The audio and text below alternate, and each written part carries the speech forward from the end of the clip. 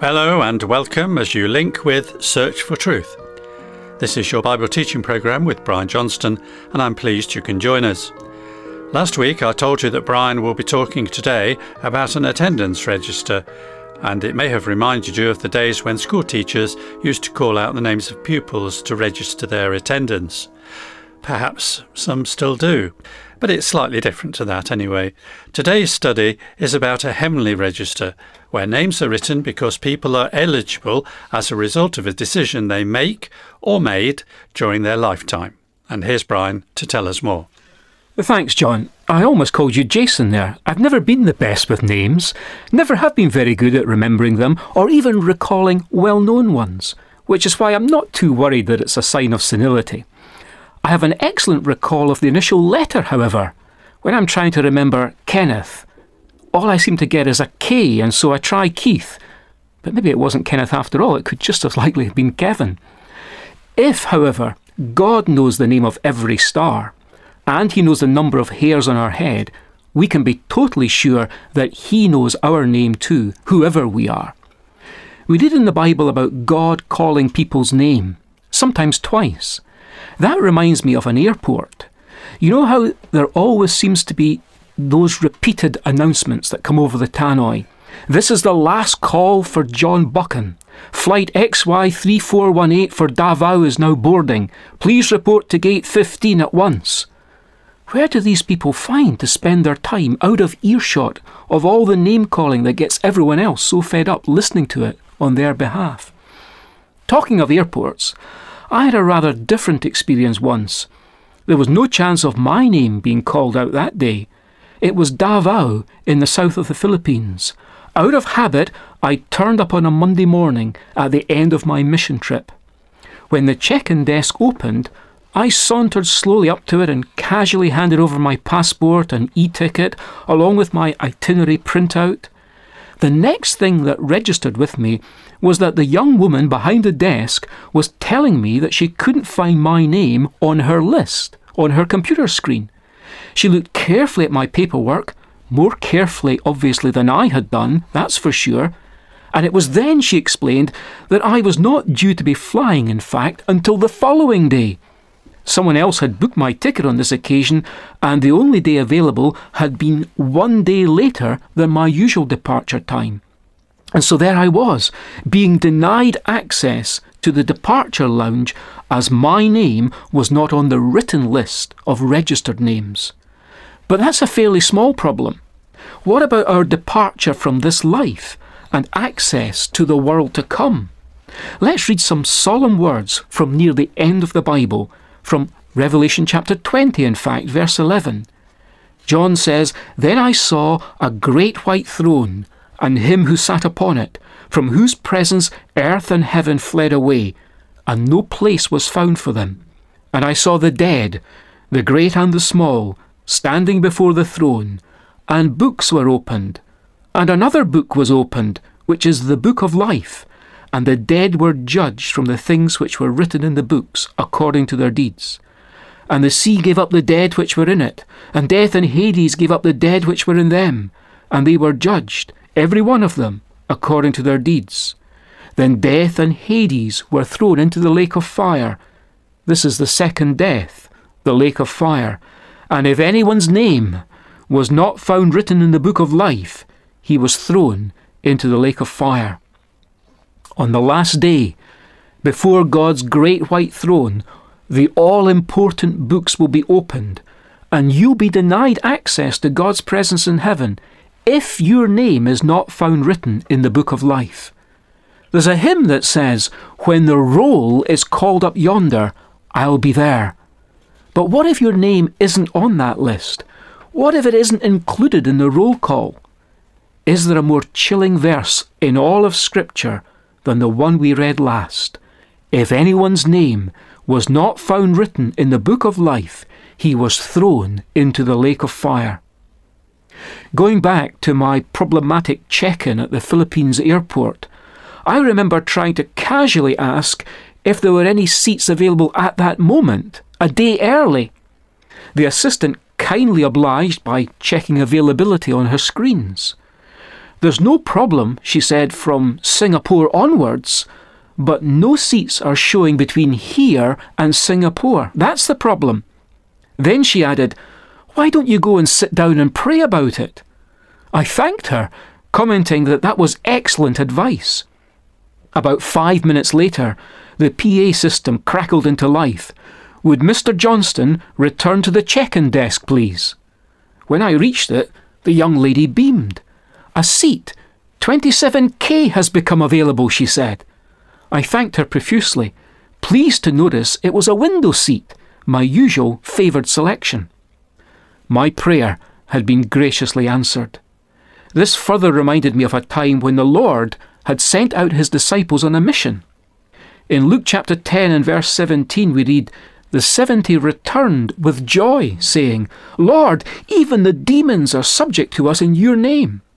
And he said to them, I was watching Satan fall from heaven like lightning. Behold, I have given you authority to tread on serpents and scorpions, and over all the power of the enemy, and nothing will injure you.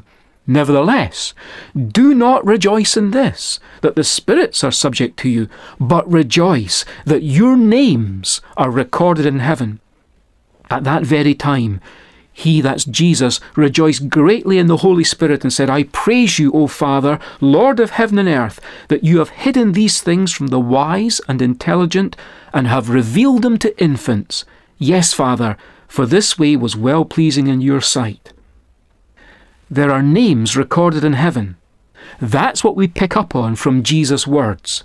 If your name's written there, there'll be no difficulty in departing this life and accessing God's presence. There'll be no difficulty comparable to the difficulty I had boarding for departure at Davao Airport. But how can you be sure that your name is in fact written above or recorded in heaven? The very thing the Lord taught his disciples to rejoice in.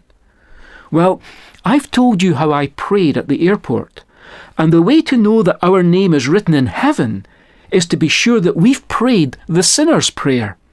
That's the one that begins by us acknowledging to the Lord that what the Bible says about us is true. We are sinners. In Romans 3 and verse 23 it says, all have sinned. The sinner's prayer, therefore, begins by confessing, Lord, I've sinned. My actions, my words, and my thoughts have not reached up to your perfect standard.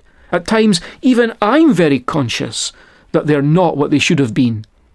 In the second place, Isaiah 64 verse 6 informs us, very frankly, that we can never make it up to God, because as it says, the best we can do is still like polluted clothing in God's sight. In other words, our very best performances aren't free from the stain of sin. Everything about us is blemished or tainted.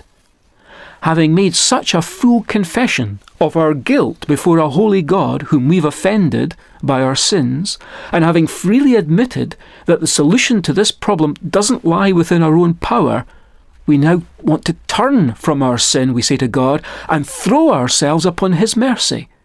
Once again, we state that we accept as absolutely trustworthy the testimony of God's Word, the Bible, when it tells us in 1 Corinthians chapter 15 and verse 3 that Christ died for our sins. There on the cross, outside Jerusalem, almost 2,000 years ago, Jesus Christ, God's Son, took our blame and suffered the just for the unjust that he might bring us to God. It remains, as the fourth step, to make a personal commitment of faith by receiving Christ into our lives as our Saviour in the unwavering belief that this is all that God requires for the eternal forgiveness of all of our sins, past, present and future. If that makes a deep impression on your heart right now, it's most likely that God is calling you, calling your name. Will you respond right now? Don't let the opportunity pass. Receive Christ now so that you can gratefully serve him. Talking of serving the Lord, it's instructive to read of the first believers as they gathered to discover how to further serve the Lord. We read in Acts chapter 1 and verse 14 and 15 that in those days Peter stood up in the midst of the disciples, and the number of names together were about 120. Notice, it actually talks about the number of names gathered together, obviously representing the number of persons meeting there at that time. This was the original nucleus from which New Testament Christianity began. I'm reminded by that mention of the people being described in terms of their names. I'm reminded of how in the Old Testament we read of God's meeting place in the midst of his gathered people being a place specially selected by God and described as the place where God had caused his name to dwell. Once again, the name of God stood for the presence of God, just as the names stood for the persons in that New Testament reference. When we come to the book of Acts in the New Testament, we find that the local church fellowships, which the apostles established, were consistently described as being of God. In every such location, disciples of Christ called upon the name of the Lord, identifying themselves overall as forming the house of God on earth. Once again, as in the Old Testament, God had put his name there in that they were described as being of God. This shows that it remains God's plan for believers today that they should put their name, we should put our name, where God has put his. When the trumpet of the Lord shall sound and time shall be no more, and the morning breaks eternal bright and fair, when the saved on earth shall gather over on the early shore, and the roll is called up yonder, I'll be there. When the roll is called up yonder, I'll be there. When the roll is called up yonder, I'll be there. When the roll is called up yonder, when the roll is called up yonder, I'll be there. On that bright and cloudless morning, when the dead in Christ shall rise, and the glory of his resurrection share, when his chosen ones shall gather to their home beyond the skies, and the roll is called up yonder, I'll be there. When the roll is called up yonder, I'll be there. When the roll is called up yonder, I'll be there. When the roll is called up yonder, when the roll is called up yonder, I'll be there. I don't know about you, but I never tire of hearing the wonderful gospel message which we've had once more. And if there's a comment or question you have after listening today, do get in touch. I'll be giving you the contact details shortly if you've a pen and paper to hand. The 6 talks in this series, along with some more, are all available in booklet form by asking for the title Really Good News for Today. And you can do this by email or by post, and here's our address. Search for Truth, Hayes Press, The Barn, Flaxlands, Royal Wootton Bassett, Swindon, SN4 8DY, UK. And our email address is sft@churchesofgod.info. Now, you might be interested to know that many titles of Search for Truth transcript books have been turned into ebooks and are available at amazon.co.uk/Kindle-ebooks. Just type Search for Truth series into the search box and there you'll find them. It's been a pleasure to enjoy the privilege of your company today, and I do hope you'll be able to join us again next week when Brian will be seeing how we begin to get to know God. But until then, it's very best wishes from Bible teacher Brian and from David and our singers and me, John. So bye for now, and may God richly bless you. All who trust in Christ the Saviour, who for sinners bled and died, all their sins and all their judgments for to bear.